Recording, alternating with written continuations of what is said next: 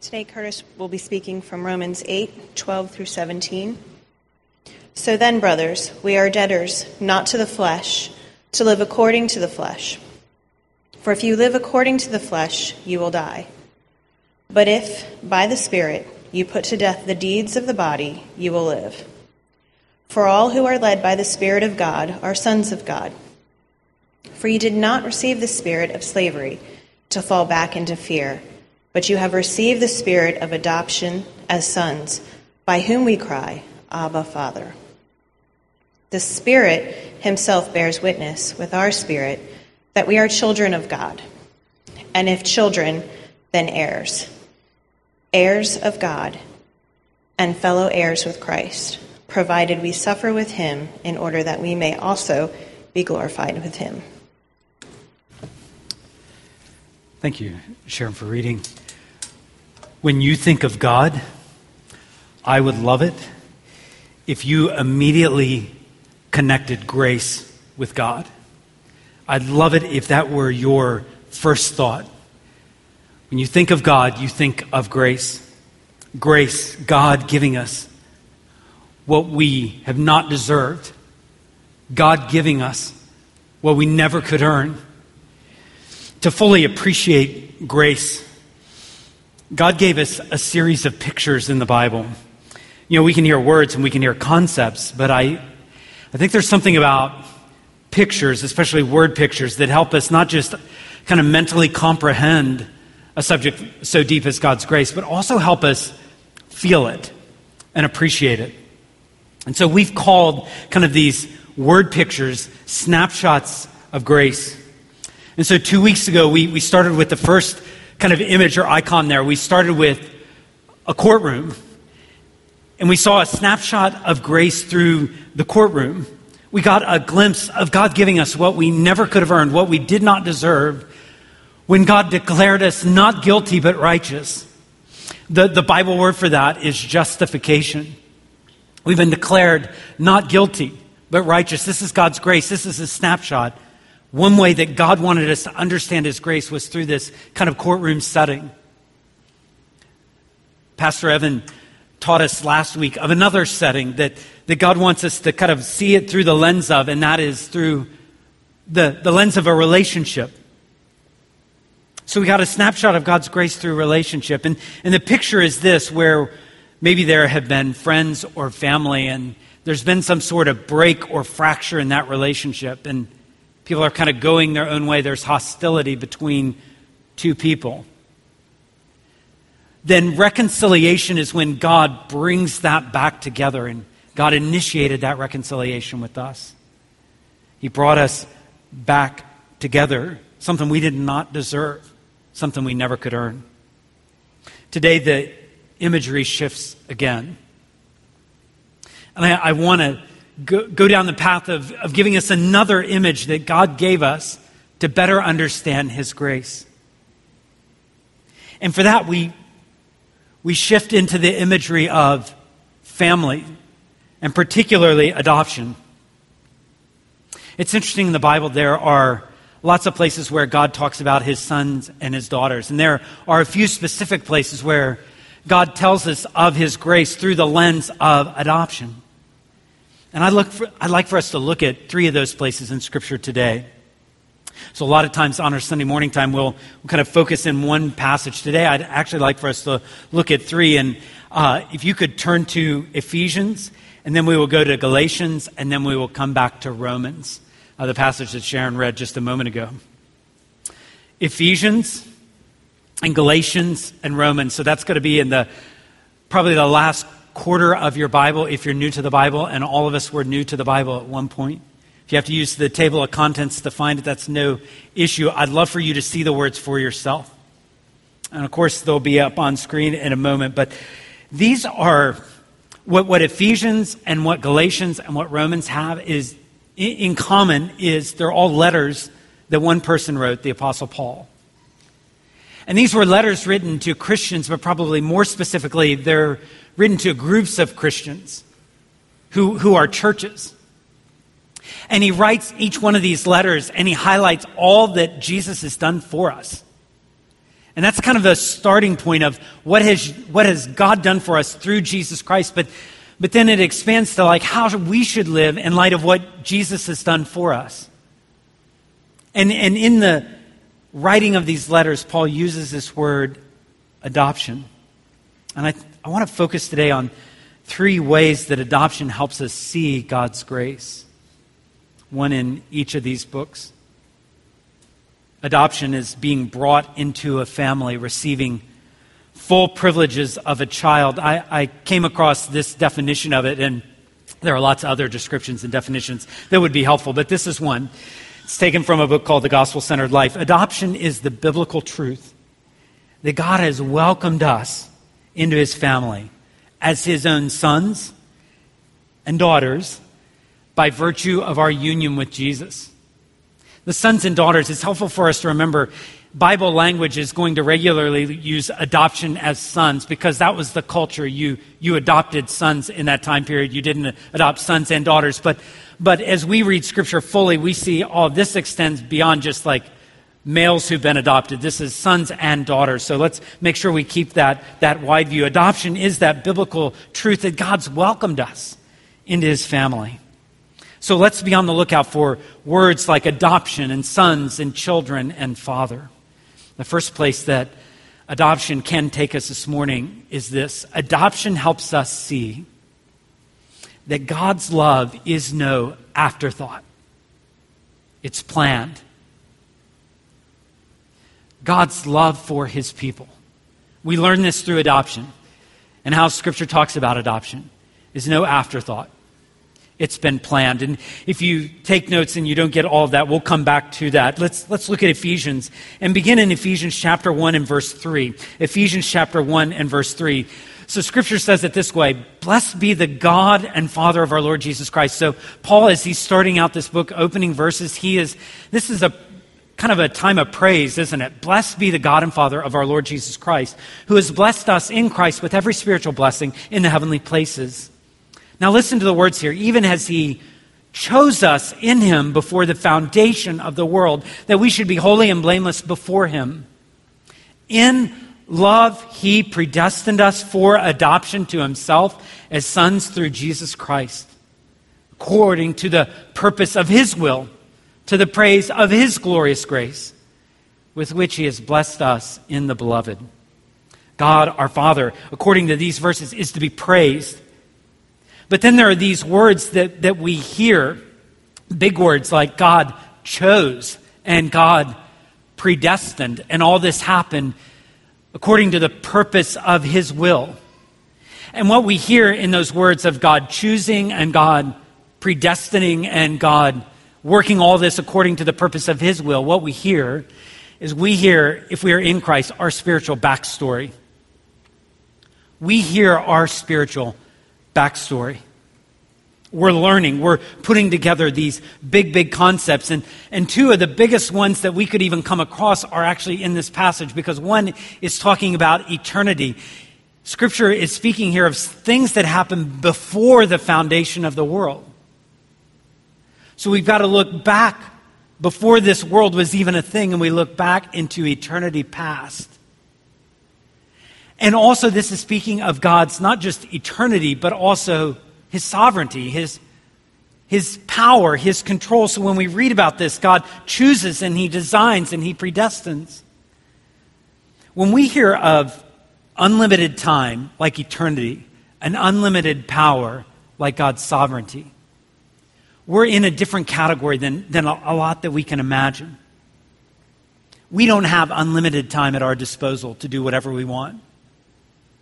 We don't have unlimited power at our disposal to do whatever we want. It would probably be a scary thought if we did. But God does. So then the question you ask is, what does God do with eternity? And what does God do with his sovereignty? In Ephesians 1, make sure we connect some dots here. What God does with his sovereignty and eternity is he chooses and he loves. He loves. That's how he exercises his sovereignty. In love, he predestines us. Often when you read of God predestining, love is close by. That means he's not under any constraint. He wasn't backed into a corner to make his decision before the foundation of the world to love you, to love me.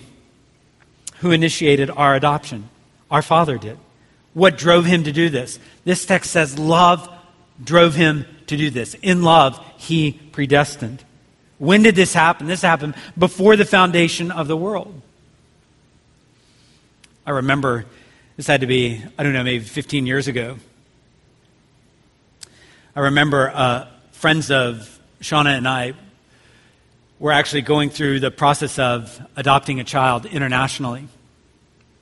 And I remember as that happened, and as we welcomed that, our friend's new child into this family, I remember my friends celebrated 2 dates related to this adopted child, to this sweet girl that was brought into their family.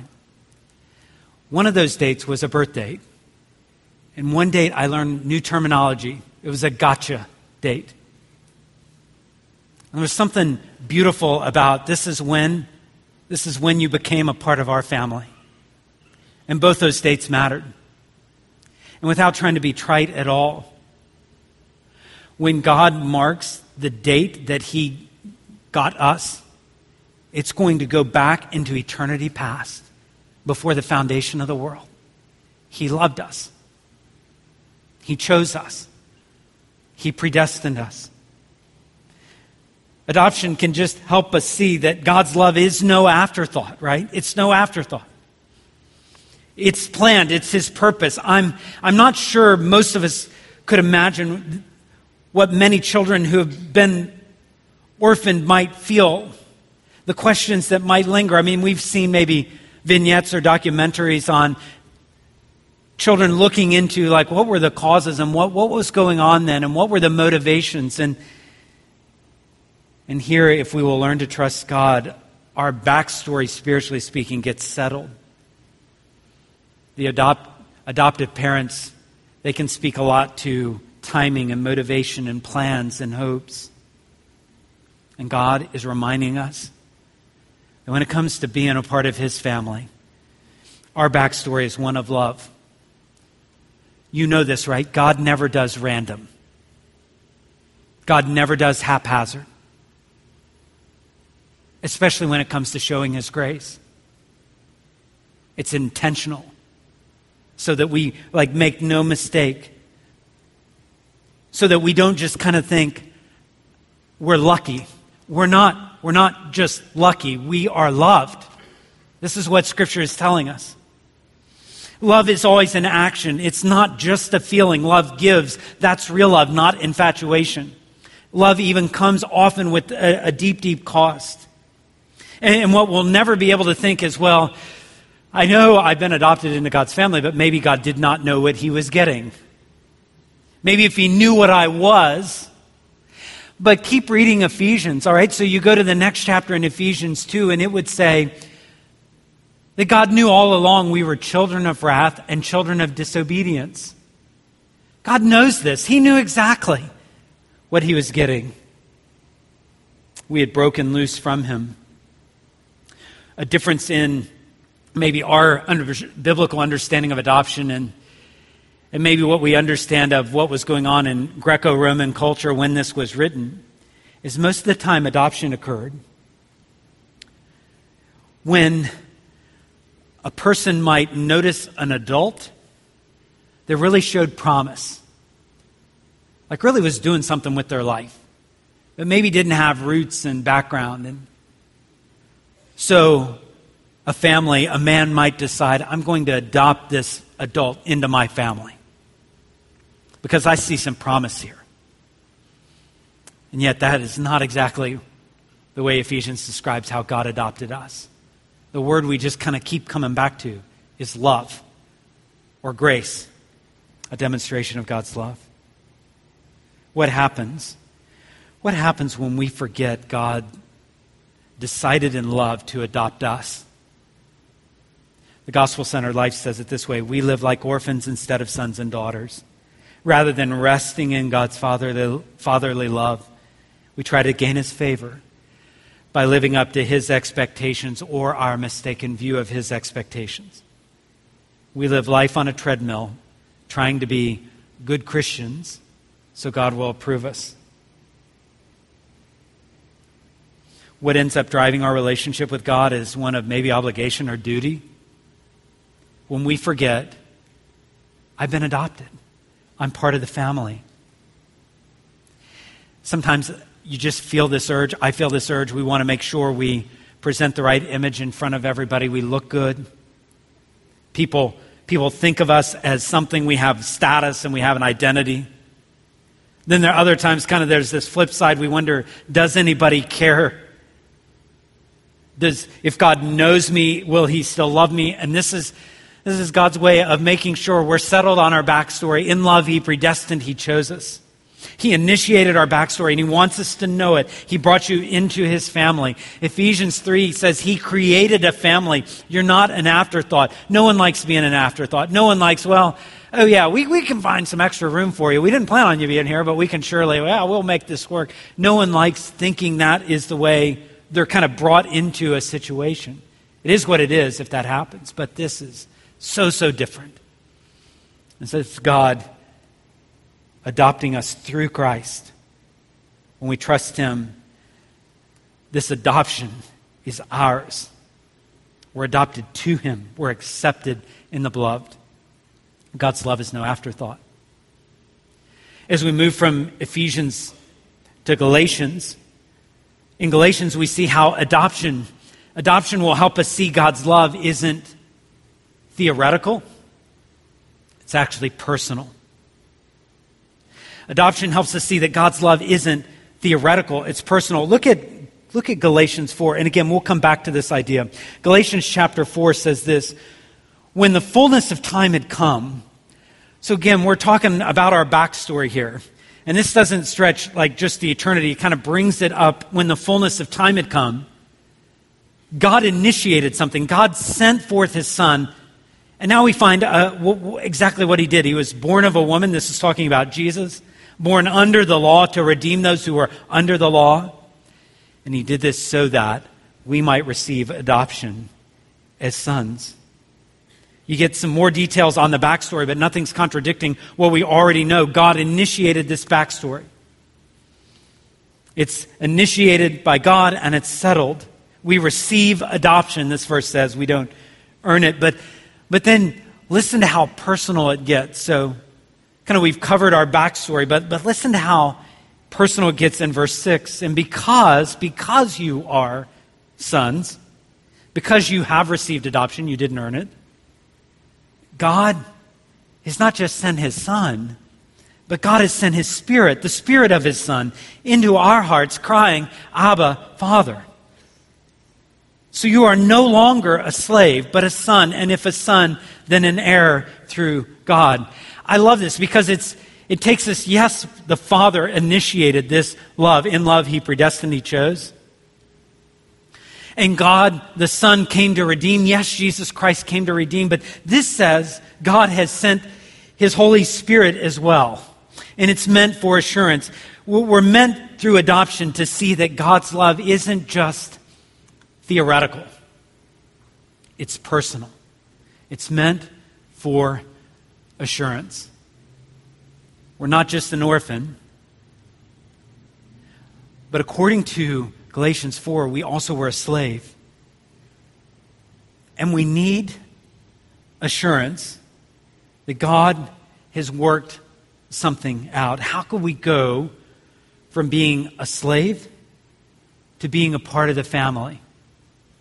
How could that happen? Only God could do that. In ancient Rome, if you were to go to any of the big cities or kind of capitals of the provinces, if you were to go to Ephesus or you were to go to Rome or Corinth or Philippi, adoption was thought about in this way. Again, someone might not have an heir to their position, their title, their property, their name. And so they might find a slave who's hardworking, showed some promise.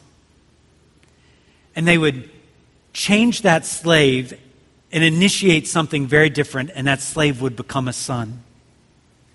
No longer owned by someone else, but have full rights as a son. As a slave, you can imagine, if you're owned by someone else, or maybe we can't even imagine, how we would always wonder, who am I going to reach out to for help? Who would feel some sort of compelling reason to give me help, to give me assistance? We might still be tempted to feel like a slave with no one to help, no one to turn to. But Scripture kind of pulls this out of the realm of theory and puts it in the realm of something very, very personal. So God did not just send His Son, He also sent His Holy Spirit. And it says that the Holy Spirit is meant to draw something out of our heart, to cry out to our Father, Abba, Father. And translations are always tricky. In this one, it's hard to find the exact word that gives the same meaning as Abba. I know in some cultures it probably would have the same kind of response as Papa. But whatever, it's meant to be a cry of affection and trust. There could be those here who wonder where they are with God. Wonder if they have been accepted, welcomed into the family. And God has sent His Spirit into our lives so that we would cry out, "You're my Father. I need you. Father, help. Father, protect. Father, give me peace." Kids ask their parents for things. This is what they were meant to do. And this is the imagery. It's about a relationship, not just theory, not just some kind of understanding that we could sketch out on paper, but something that goes on in our heart to cry out to God. I wonder sometimes if church kind of digresses into just a place where, you were taught growing up, you ought to get yourself in church. You kind of know you ought to be a religious person. You ought to be a moral person. And a lot of religious, moral people find themselves at church on a Sunday morning. And if that's you, I'm glad you're here. What I would just say is that is such just a sliver of what God had in mind when He showed us grace. I mean, when we hear adoption, we're not hearing formalities. We're hearing something very, very real. If I'm a slave, I'm asking, what does my master think? What's my status? Where's my life going? But when I'm a child, brought into the family, welcomed into the family, I don't have to look out for myself. I can actually go to my Father and cry out to Him as first priority rather than last resort. It can be a part of my day instead of just something I kind of go through the motions of once a week. I can pray, and maybe you've had to pray like that this week. I can pray saying, "God, my Father, I am not able to fix life. I am not able to fix people, including myself. I am not able to fix all my problems and all the problems that seem to surround me. Abba, Father, I need help." And adoption is meant to take what could be theoretical and move it quickly into the personal and tell us, you have the privilege of crying out to your Heavenly Father. And upon your faith in Jesus, you're a part of God's family through Christ. Adoption tells us God's love is personal, not theoretical. As we move from Ephesians to Galatians to Romans, there's one other thing I'd like for us to see, and that is in Romans, what Sharon read a moment ago, adoption helps us see that God's love isn't just past. We've talked about the past. We've talked about eternity past before the foundation of the world. And God's love is not just something in the present where we have something that we can say this afternoon when life seems chaotic, or tomorrow morning when we deal with the uncertainties of what tomorrow may bring. We can cry out and say, Abba, Father. In the present, we can do that. But actually, adoption tells us that God's love isn't just constrained by the past and the present. There's actually, adoption is our future. It is our future. It has results, and it tells us something about where our life is going. I want us to land in that passage of Romans 8 that Sharon read a moment ago, in Romans 8 and verse 12. And when we pick up in verse 12 of Romans 8, we're obviously skipping a lot of the backstory of Romans and Romans 8 particularly. But listen, so then, brothers, Paul would say, we could add, and sisters, we're debtors. We're debtors not to the flesh, to live according to the flesh. If you live according to the flesh, you'll die. But if by the Spirit you put to death the deeds of the body, you'll live. And then we start hearing these words like, for all who are led by the Spirit of God are sons of God. Sons and daughters, if you will.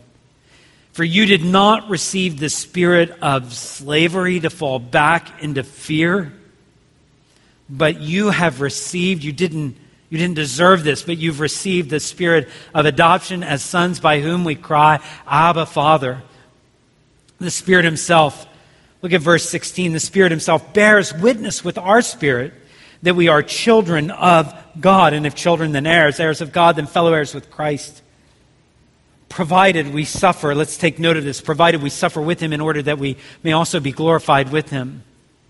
So a lot of Romans 8, 12 to 17 is revisiting the same ground we've been at. Okay, we understand that the Spirit has come to assure us of our place in God's family. But this says something even a little bit further in verse 16. It says the Spirit bears witness with our spirit.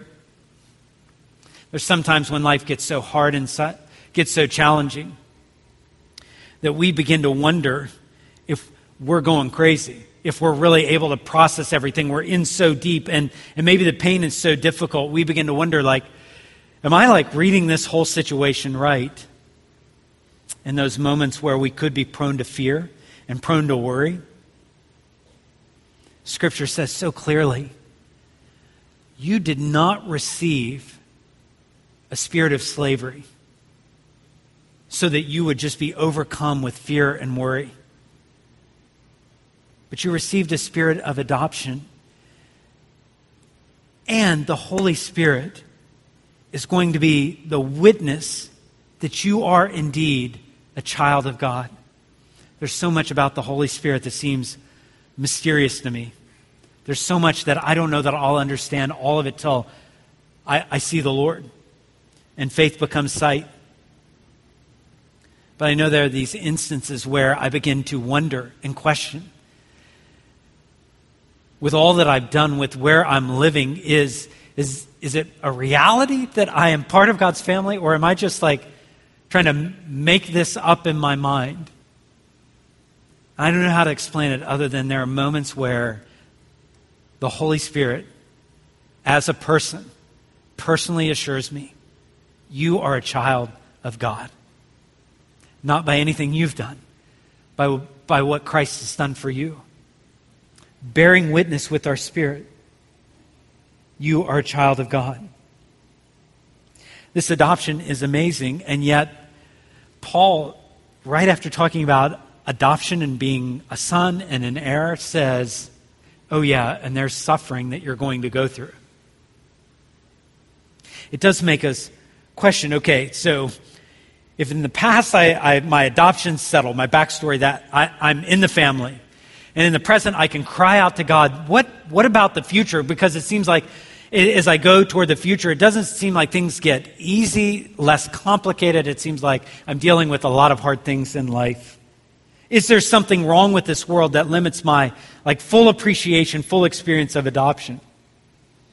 Is there something better that God designed when he adopted me? Is there something new to look forward to, something that could change everything for the better? Is there something that will resolve? As Paul picks up that theme of suffering in Romans 8, and I just want to keep reading. In Romans 8, verse 18, Paul says this, "For I consider that the sufferings of this present time are not worth comparing with the glory that is to be revealed to us. For the creation does wait with eager longing for the revealing of who exactly are the sons of God. For the creation was subjected to futility. Life will be futile. Not willingly, but because of him who subjected it, in hope that the creation itself one day will be set free from bondage and obtain the freedom of the glory of the children of God." Verse 22, "For we know that all of creation is groaning together in the pains of childbirth until now." And not just creation, but Paul says we who are followers of Jesus Christ, we are groaning as well. Oh yeah, we have the first taste, the first fruits of the Holy Spirit, but we're waiting eagerly for adoption. We're waiting for the full enjoyment of that, the redemption of our bodies. For we were saved in this hope. Now, hope that is seen isn't hope, but who hopes for what he sees? But if we hope for what we do not see, we wait for it. We wait for it with patience. Adoption tells us, yeah, we might be groaning now, but our future is to know the full experience of being brought into the family. There are times, even as a parent, you try to convey to your kids, "I'm so proud of you. I'm so glad you're in our family. I'm so glad God chose to put you in this family." You do that, you want to communicate that, and you feel inadequate. And I think there's a sense this side of the new heavens and the new earth where we get that first taste and we have assurance. But one day the faith becomes sight, and there will be no more fears, and no more worries, and no more questions, and no more doubts, and no more uncertainty. But we will be glorified. We wait and we hope. But what Romans 8 does is it takes off the table any thought that God's going to change his mind. That any thought of, well, I'm going through a hard time, so I wonder if God really meant what he said. I want to leave you with a couple of scripture promises. One is in 1 John 3. The word's a command there, isn't it? And the word see just doesn't even quite, I think, get the full force of this word. It's like, take a look at this. Behold, look, what kind of love the Father has given to us. Church, that's what I've wanted you to do this morning. That we should be called children of God. And I love this. And so we are. Because God has done it. One more promise, Romans 8:38. "For I am sure that neither death nor life, nor angels nor rulers, things present nor things to come, nor powers, nor height, nor depth, nor anything else in all creation, nothing will be able to separate us from the love of God in Christ Jesus our Lord." So, a question for you today, and it might be a pretty obvious question, but I don't think I can responsibly end this time in God's Word looking at adoption without asking you, are you a part of God's family? Are you his son? Are you his daughter? Have you personally experienced this grace? Have you tasted it? What would prevent you today, if the answer is I'm not sure or no, what would prevent you from putting your trust in Jesus Christ? What would be an obstacle there? Couldn't you just take the first step of faith this morning? And if you had doubts, if you had questions, if you had uncertainties, couldn't you be willing to face those today? I mean, could you talk to someone? There will be people up front. I'll be in the back. There's other pastors. You might even have a friend that they would love for you to walk through those questions that you might have. Are you part of God's family? And the next question kind of follows on the heels of that. If you are you enjoying the full benefits of being in the family? Or are you living like you're outside the family? Did you this week find yourself crying out to God saying, Abba, Father?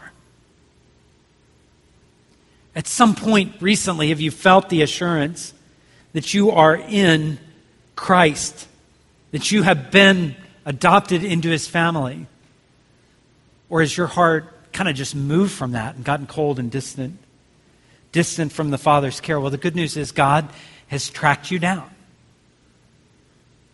because he never intended for you to live without knowing his care and his love. So he's tracked us down today and reminded us once again that I need his love, I need his care, and maybe even more specifically, I need to talk to him. I need to cry out to him. Based on my adoption, I need to talk to my Heavenly Father. And if that's you, I want to give you space to do just that this morning. So can I ask you to bow your head and close your eyes?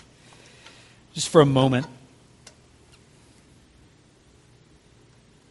Let us be reminded again, we are part of God's family. We're not slaves, we're not orphans. We're sons, we're daughters.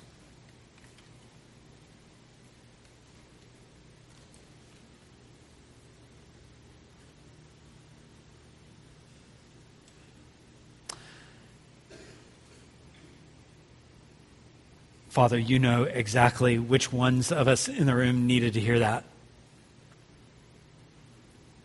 Need to be reminded we're not outside the family, but inside.